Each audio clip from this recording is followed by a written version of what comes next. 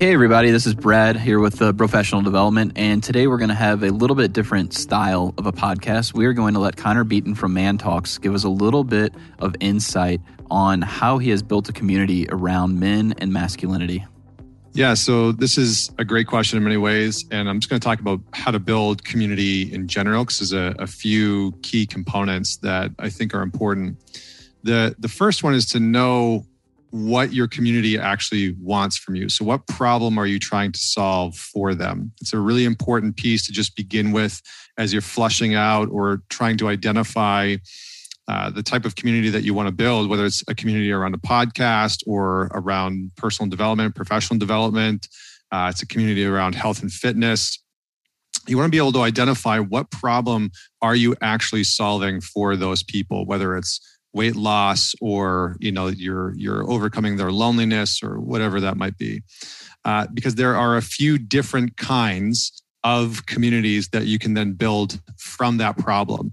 So based on the problem, you can then build either an education-based community, you can build a training-based community, or a discussion-based community.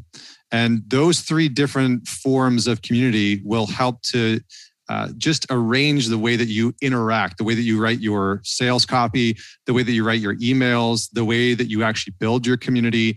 Each of those communities, education, training, and discussion-based communities, are all going to serve different purposes. Now, if you're building a business, you might actually have, let's say, a discussion-based community that's free on Facebook or a different platform, and then a membership-based platform that is education-based or training-based higher up on your value ladder. But that's where you want to start. What problem are you solving? What is your community needing from you? And then are you designing an education-based, training-based, or discussion-based community? The next thing is realizing that consistency and value, consistency plus value equals brand loyalty. So when you marry those two things together, it is incredibly important. What a lot of people fail at when they're building community is maintaining engagement. And so when you're developing a community, probably the most important part is that you need to be consistently offering value. Because if you're posting once a week, once a month, it's very hard for people to understand who you are, what you're talking about.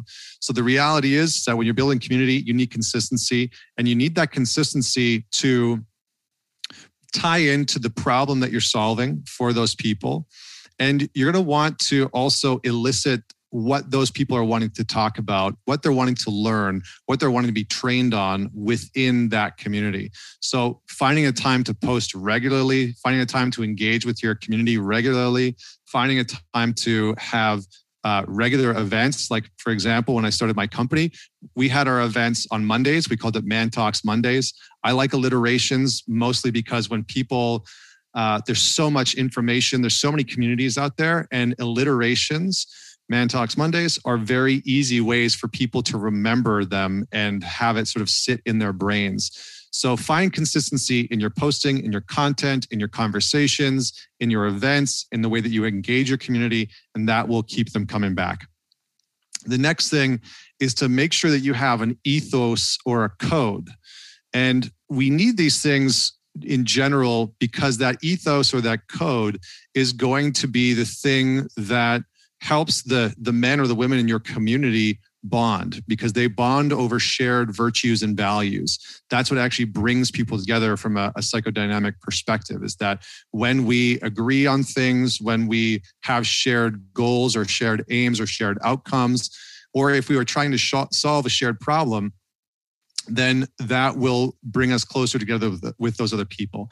So have your shared ethos and code embedded not only onto your website or make it clear wherever people are engaging with you, but use that ethos and that code to engage with your community, to build your content, and to spark the conversations.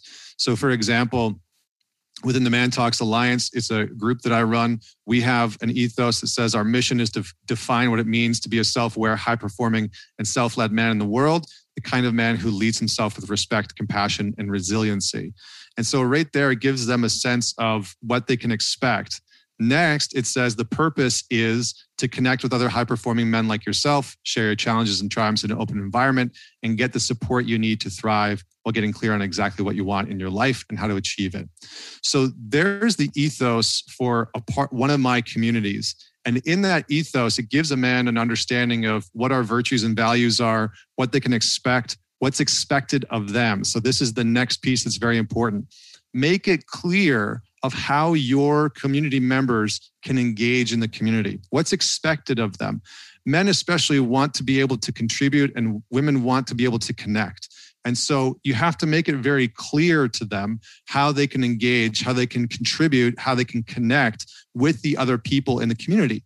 And whether you do that through the ethos, which you ideally should, also through guidelines of how it is expected of them to connect. So maybe you make a rule that people have to post once a week, or you make a rule that people have to engage a certain way with other people around discourse or discussion.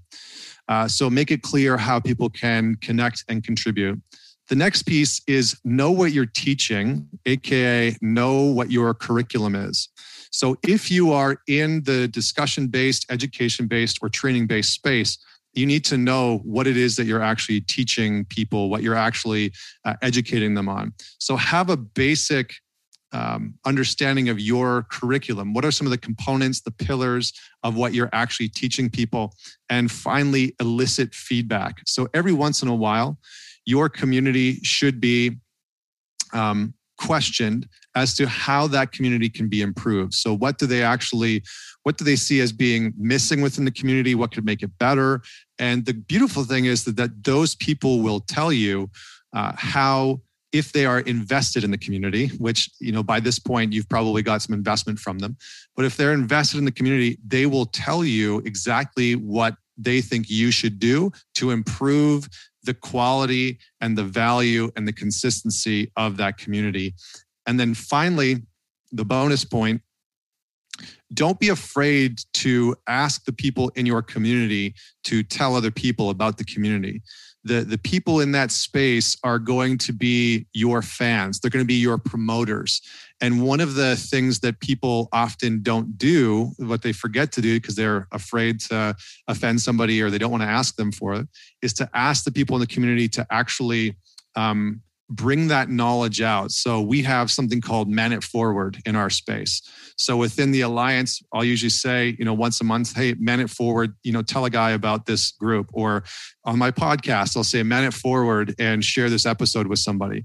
And that's a call to action where people that are engaged, that are promoters of your brand, that are promoters of your community, are incentivized to actually share what they are engaging with. Because again, we want to be able to contribute, we want to be able to connect. And so you need to give them the means and the permission and the call to action to do so. So those are the main pillars that I've found to work really well in terms of building a community. And I hope that you enjoy them.